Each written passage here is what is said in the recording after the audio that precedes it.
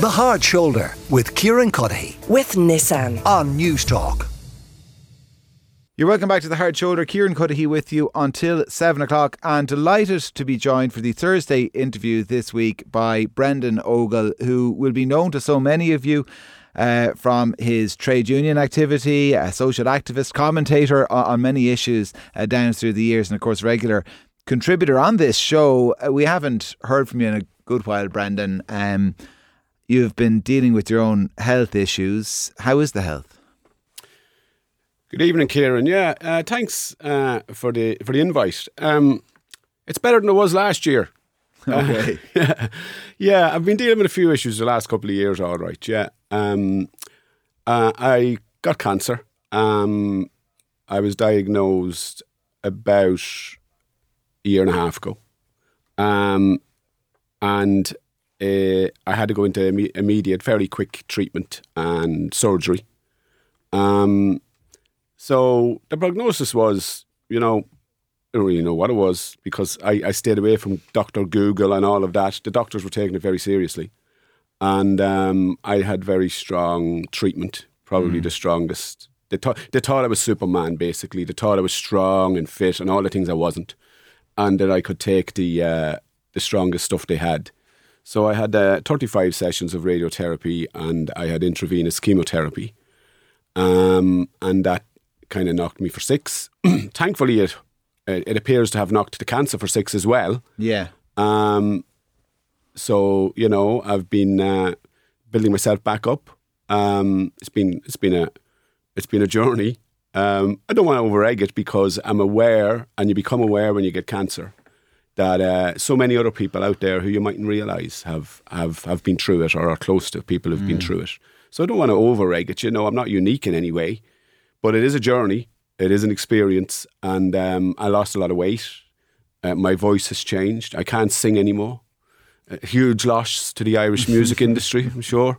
And I could maybe shout at a push. So we'll see how this interview goes. And as I say, I lost 4 stone in weight. I wasn't able to eat for a long time. The eating is kind of 50-60% back now. Obviously it changes your outlook to some extent. Yeah. Maybe not in the way people suspect, but it definitely changes things. Did you suspect you had cancer? Were you sick? No, I thought it was great. I had COVID, the D variant before vaccination. Okay. And Mandy and I, my wife, had pretty bad. We had it at the same time. And it kind of set us back badly for a few weeks, And we do a lot of walking, and I remember going walking after that and not really being able. But I got myself back up quick enough, and I had swellings under my jaw, both sides of my neck. And I put that down to the COVID. And the one on my right, over a couple of weeks, went away and went back to normal. The one on my left didn't. But I felt great. I was walking my usual walks, which can be quite long at times. And I could see them. I just thought it was the glands hadn't recovered from fighting the infection yet. I met a friend of mine and his wife in town for coffee, and she said to me, "What's that on your neck?" And I said, well, I've got COVID, and it hasn't cleared. I knew a sister of hers had cancer, and she just looked and she said to me, "That's not COVID."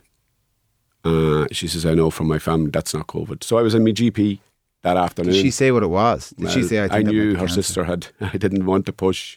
I walked away, finished my coffee, rang my GP, fabulous doctor in Drumcondra there, and he kind of said what it was, which is amazing for a GP, But he said, "I'm worried this could be cancer."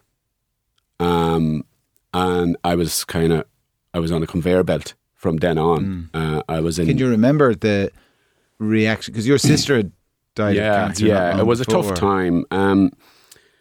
Just a few months earlier, my sister, I had 4 brothers and 4 sisters once upon a time. My sister that I was particularly close to had brain cancer and stayed with Mandy and I when she was doing her treatment in the Beaumont. We live in Swords, so it was handy, And she didn't make it anyway. Then my mum died 6 weeks later of COVID as well. Well, COVID related, I think. So my sister, my mum, February and March 2020, and then I was diagnosed with this, I think, July 2020. So your outlook isn't that positive when those things start happening to you in that sequence, Kieran, you know? Yeah. And my outlook to the diagnosis wasn't positive. Now, the formal diagnosis was given by a fabulous man, Professor James Paul O'Neill in the Beaumont, an oncologist in head, neck and throat cancer. There's a fancy name for it. I'm still not able to say what it is. It's about 20 letters. I won't even try. And of course, I went, the day he diagnosed was biopsies and things. And the day he diagnosed it, I foolishly went on my own. Yeah, big mistake. Don't recommend it, guys. And he just told me straight up, you know, you got cancer. I didn't hear a lot after that. I asked him to write down what he was saying. So he wrote it down on a double-sided piece of paper. And I knew what he was saying was surgery, chemotherapy. I said, I'm not going there. Oh, you're not. You initially said, I'm not treating this. Yeah, and he says, why? What do you mean you're not going there? And I told him about my sister, and I told him about, and he asked me about her cancer, and I explained what it was, and that's very different. And I said, I know it's very different, but the treatment sounds remarkably similar. And I says, what if you're wrong? I says, I walked 10 miles. I walked to the Poolbeg Lighthouse yesterday. And I had a few pints last night, and I watched in the pub and watched the match. I feel fine. What if I don't listen to you, and I get up and I walk out and go back to my office? And what's going to happen? And he says, in about 6 months, not sure, but about 6 months, it'll be in your lungs.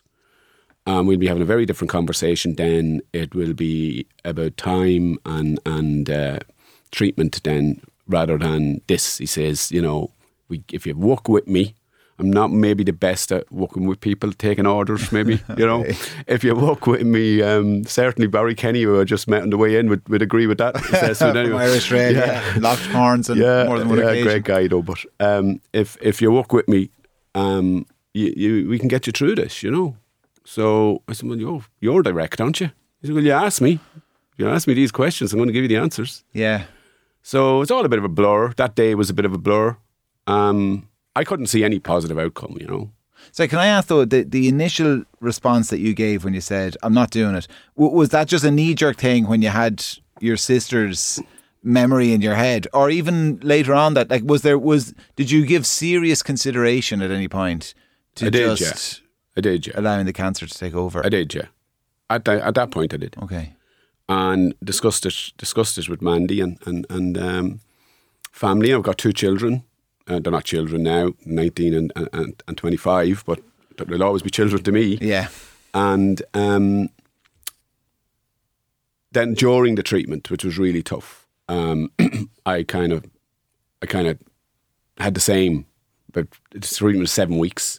You have to do it 5 days a week for 7 weeks, and you can't miss any sessions. And one of the days, the radium therapy and the chemo doubles up. So before 5 weeks in, I had an episode. At that stage, I'd lost my all taste, all smell. I couldn't eat. I had no energy, and I took a bit of a turn in the hospital.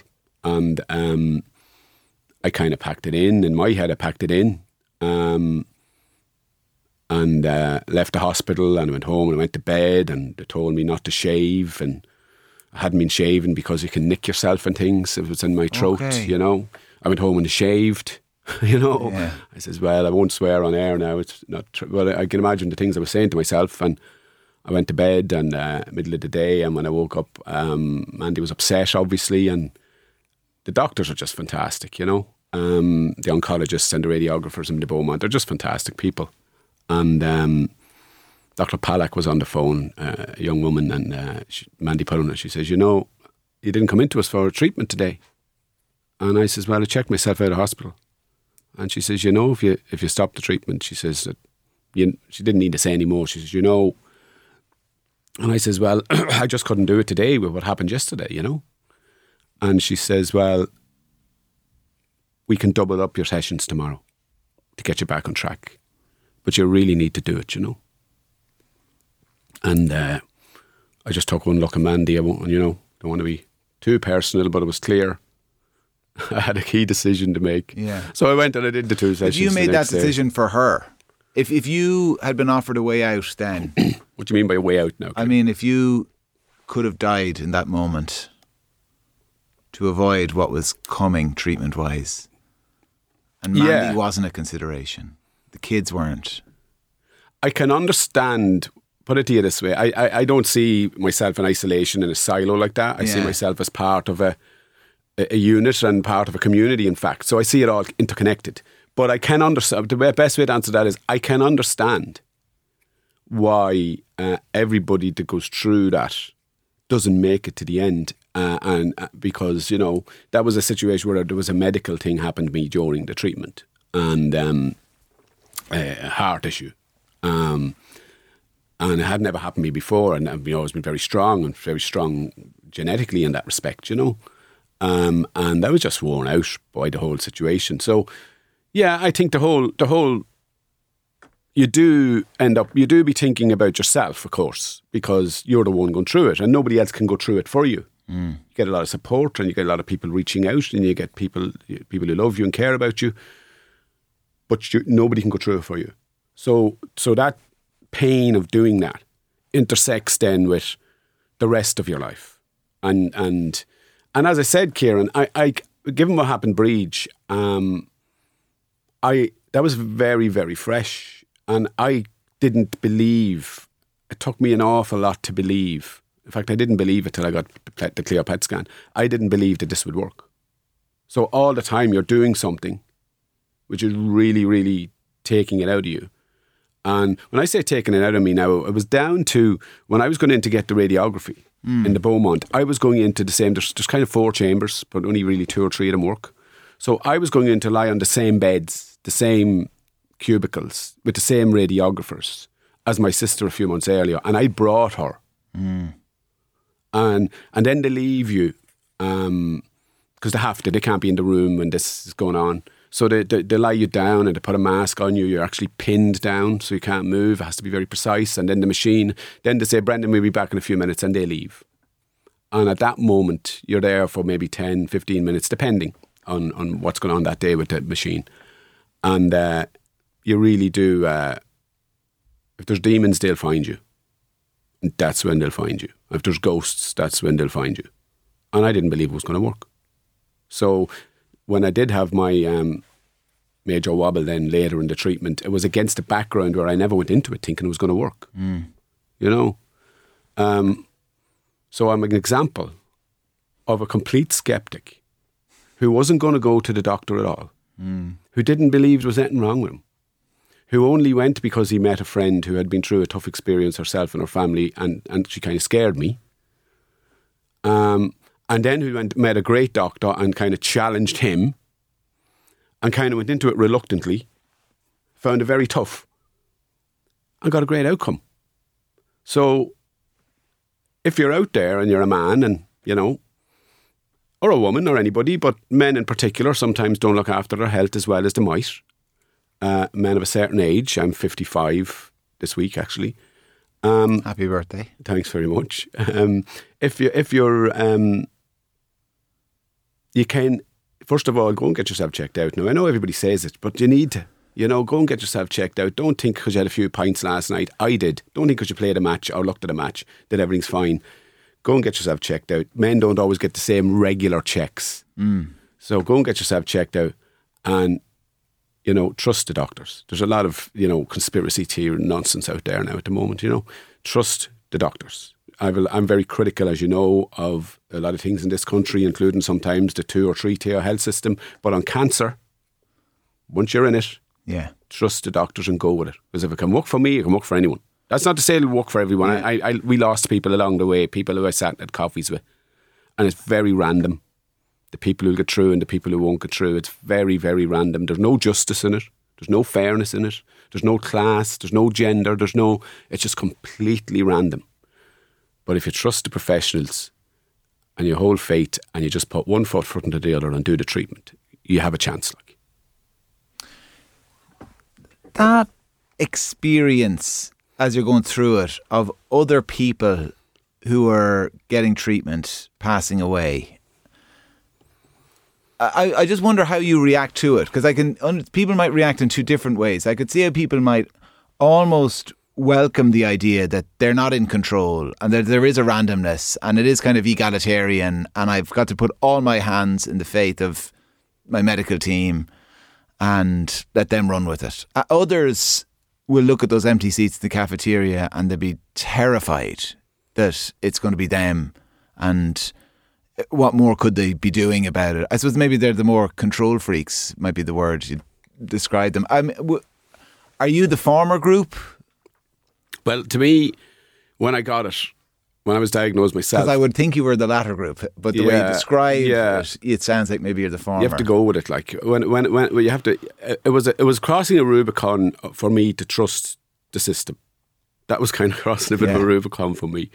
But, you know, when you're diagnosed first, as I said, you are surprised by the number of people you know, but you don't know their story, who go to the trouble of sending you little messages, sometimes sending you big, long messages, sometimes ringing you.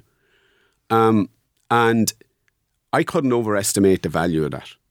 I'm looking at healthy people I go to football matches with, and I don't know this happened to them 10 years ago. And I'm thinking, this actually can work, because look at him and look at her. And of course, we all know the stories of the people who don't make it, because they're the stories that, you know, we lose people, we grieve, we go to funerals, we commiserate with families. So we all know those stories. We don't always know the good stories. So now, at this point, you know, I'm involved with a number of people on the other side. Yeah. People who are starting treatment, or in the middle of treatment, or who are where I was a year ago. And to me, you know, I know some people will make it and some people won't. Mine can come back. It's a high risk in the first couple of years. So, you know, I think once you do it, Kieran, you don't be really, this might sound strange, I don't anyway, you don't really think about that. You just see it as a new phase of your life. Really? Yeah. I'm going to challenge on something now. Would you? Okay, go on. I was listening to you about a year ago. Okay. I can't remember the context. I was driving home, so it must have been before I got this. So it could have been more than a year. And death was being discussed. And you said at the time, and I hope it's still the case, you said at the time that you hadn't personally experienced in your close circle, right? And I remember being in the car, and I was after going through the situation with my mum and my sister and my dad a few years earlier. And I remember, first of all, I thought, isn't Kieran lucky like? But then I thought, actually, this is experiencing all of life. You know, illness and death is part of life. And until, you know, it has visited your door, and it'll visit everybody's door, ultimately, until it's visited your door, you don't know, you haven't experienced all of life. So I kind of take the view now that I've kind of learned lessons, new lessons. You know, I've learned about grief, I've learned about loss, I've learned about love in a different way, how to love people who are here differently, and what it means when people are gone. You know, and so my whole outlook on life is more evolved. Yeah, that's the way I look at it. I don't look at it about death. I look at it as a more complete way of looking at life, if that makes sense. Yeah. See, I'm terrified of death. And I think maybe it's because I've no experience of it. Yeah. And the only experience in my family, I was too young really to process it in kind of extended family where it did happen, you know. And since then it's just grandparents. So sorry, my grandparents have passed away, but they're all in their late 80s and early 90s. I mean, they're not kind of sources of trauma, if we'll describe it that way. So that probably explains that that terror, and it probably explains why I assume it would be all you would think about. Because I imagine myself, and it would be all I would think after about. The initial shock, you kind of don't think about it at all. You know, after the initial shock of the diagnosis, and that's a tough day now, there's no doubt about that. You don't think about it. Other people might think about it. Oh, Brendan's sick, or Brendan's this, or Brendan's that. And you're aware other people are thinking about it. And you're aware that there's phone calls taking place, and there's WhatsApp groups going on, and there's people might be looking at you a bit. But you yourself, at least in my case, you yourself, you You're putting one foot in front of the other, and you're getting through. But then those low points then, so they're not fueled by the prospect of death at the end of it. They're fueled by just how horrible the experience. Yeah, they're fueled by physical weakness. Yeah. Like if you can imagine not being able to eat for months on end, not being able to, just about being able to speak. Yeah. Having no energy, losing all that weight, spending most of the time in bed, like bed, couch, bathroom, and trying to get yourself up for the hour that it takes you to go get the treatment. But even after the treatment was much worse. And that shocked me. Like, the other thing I'd say to people is, I don't want to be scared when people hear, but they don't tell you everything. Okay. And there's a reason they don't tell you everything, because if they did tell you everything, you wouldn't bloody do it, or some people wouldn't do it. But nobody told me that the period after the treatment was much worse than the treatment. And when I think about it now, it's so bloody logical, because they've thrown everything at you at that point.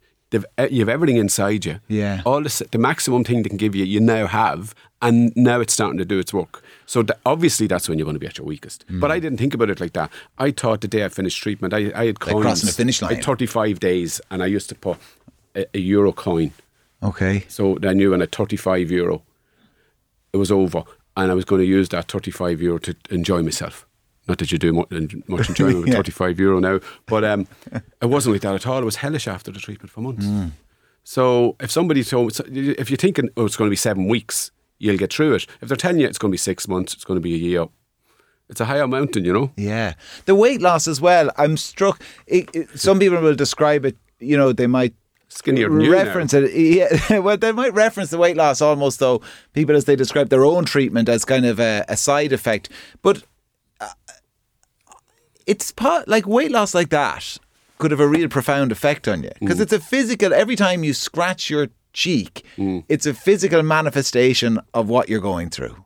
Every time you look in the mirror, it's about confidence. Yeah. I've always been a bit mouty, even when I was a young fella in the dark, I thought that now, Brendan. Even when I was a young fella in the dark, but I've never been afraid. And I don't get into scraps or anything like that, But I've never been afraid. And I've travelled a good bit, and I've been to some dodgy places, but I've never been afraid, From Dundalk, we don't do fear, And Kilkenny's a bit like that as well. But you carry sticks, you have an advantage. I could be anywhere. I could be in downtown Atlanta. I could be in Durban in South Africa. I could be in a dodgy part of Glasgow full of Rangers fans. I just carry myself in a particular way and I never get into trouble. And a few months ago, myself and Mandy were in France, and we were in Limoges. And we'd never been in Limoges before. It was a bank holiday Sunday. There wasn't much going on. We were just walking around, looking at the town. And we sauntered into a more, what shall we call it, arty area. And there was a few guys hanging around street corners. There was probably a bit of dealing going on. There was a few clubs, sex clubs or whatever. We just walked into a particular area. Yeah. And the atmosphere changed. And for the first time in my life, Mandy had her iPhone out and she was doing something on her phone and a handbag. And for the first time in my life, it dawned on me, if something happens here, I'm not going to be able to respond in the way in which I'd like to respond. And that was the first time that ever happened to me. Yeah. And it freaked me out. And I said to Mandy, put that bloody iPhone away. We're getting out of here. That has never happened to me before anywhere. And that's the weight loss. That's the lack of confidence. That's the lack of, the confidence. I was going to say self-esteem. It's not that. That's different. But so if that's how it affects you, and people say, oh, you look grey. I hate when people say that. I don't effing feel grey. Yeah. Do you still not feel great? I do. I'm okay now. Yeah, I do. I'm okay now. Yeah. I'm okay now. Couldn't complain now. My energy levels are up to maybe 80-90% what they were. I'm going to do the Cooley walk on Saturday. Very good. 10 mile over the mountain. My sister was part of inventing that walk, Bridge, and it's the 10th anniversary, and she used to do it, so I didn't think I'd be able to do it again. So I'm going to give that a go. I'll raise a few bob for the North Louth Hospice, which is obviously a charity very close to my heart. And so if you're able to walk 10 mile over the Cooley Mountains, you're not doing too bad, No.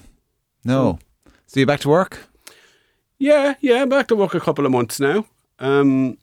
It's interesting. Yeah, I'm not out and about the way I was. By choice? Well, look at Kieran. You know, your researcher was on to me. There's. Don't be trying to lure me now. We'll cut to the chase then. There's an allegation that you're being frozen out at the union. Yeah, well, look, there's stuff in the media, and I didn't put it in the media, right? And I've appealed for unity at the Unite conference last week in Malahide, and thankfully there's been a bit of that. I don't think, given what's going on in the country, given what's going on in the world, you know, the left, the unions, our class have the luxury of this. You know, there's too much important stuff going on. Whatever issues there are, you know, I don't even know what they are. I'm in a process, and I'm hoping they will be resolved. My doctor, Professor O'Neill, said to me a few weeks ago when I met him for the latest checkup, because you go back every 3 months, he says, you did not beat cancer to live half a life. So, you know, I've been around a long time now. I've been advocating for workers since the 80s, actually, if you go back to England. Since the 90s, I've fought a few tough disputes. I like to win them. They're usually well planned. I advocate for a particular vision, a particular view, a particular set of values that isn't always popular, but I think the way the world and the country is going, that's necessary. We need a plurality in debate. I think I do that respectfully, even with opponents. Like, I mean, Barry's having a great chat there, and sure, we cross swords. So I think I've got a lot to offer, and I hope those issues will be resolved very soon, you know. I love Unite, I love representing workers, I love working in the left, but, you know, we'll see what happens, Kieran. I obviously have to be careful with what I say. You know, we'll see what happens. I think I've got a lot to offer. And I don't, as I say, as the doctor says, Brendan, you didn't beat cancer to live half a life. So do you feel more energised then about maybe not in yourself, but in the cause? Yeah, I feel very passionate about, I've always been passionate about what I perceive as injustice. And, you know, I think there's a lot of injustice in our society. I think, you know, the distribution of wealth is obscene. I think the number of people in lower and middle income earners, the struggles they have in terms of the housing emergency, in terms of just paying the bills now, just food. I think stuff that's going on in the energy markets obscene. I'm very energised about the war in Ukraine and the behaviour of that imperialist fascist in Moscow. I think he's an absolute disgrace, and I think he should be called out much more powerfully on the left than he has been. Yeah. Do you think some of your fellow travellers are a bit soft on him? I think some people behave as if 1991 never happened. 1991 being the fall of the Soviet Union. Like, whatever the merits or demerits of communism pre-1991, I was never a communist, but whatever the merits or demerits is a different debate. Vladimir Putin is not a communist. Vladimir Putin is not even a leftist. Vladimir Putin is a fascist imperialist. And fascist imperialism is something we in the left should stand against, whether it comes from Moscow, whether it comes from Washington, whether it comes from Iran, whether it comes from China, from Syria, wherever it comes from. Yeah. And this idea that everything that America bad, everything else good, just doesn't sit with me. Yeah, it's interesting because you mention it yourself and Barry out there, and how respectful the conversation, and the two of you getting on great.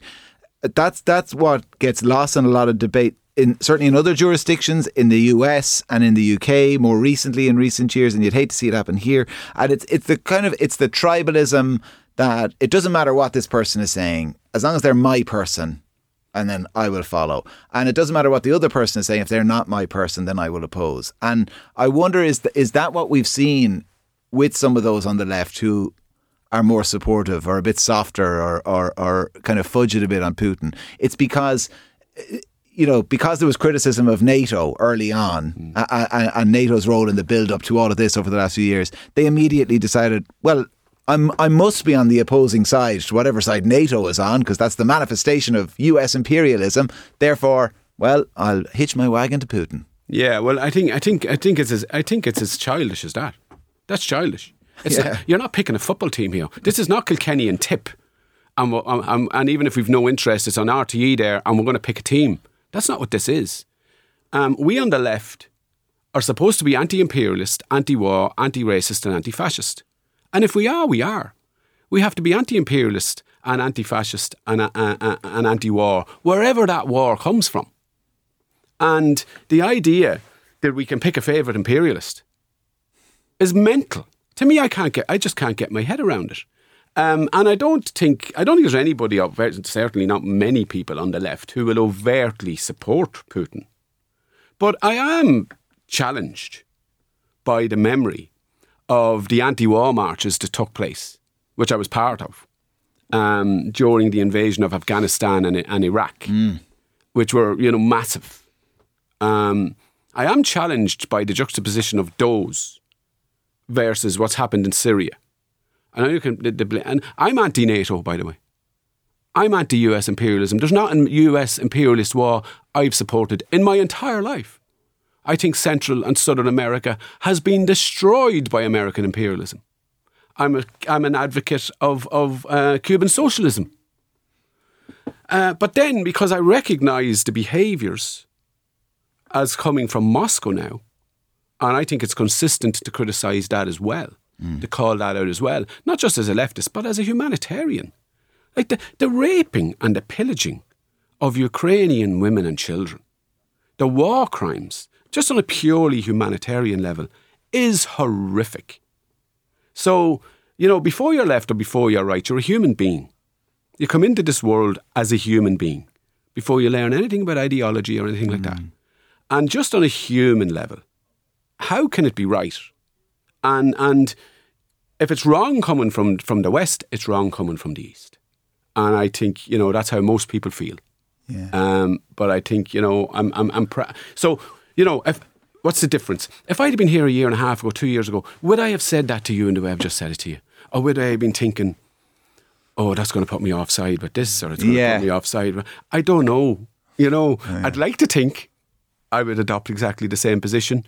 But, I think where I definitely am now is I'm very clear-minded about and more passionate than ever about fighting injustice. And we can't just pick the nice, bad people. Evil is evil. Imperialism is imperialism. Warmongering is warmongering. And we have to be consistent.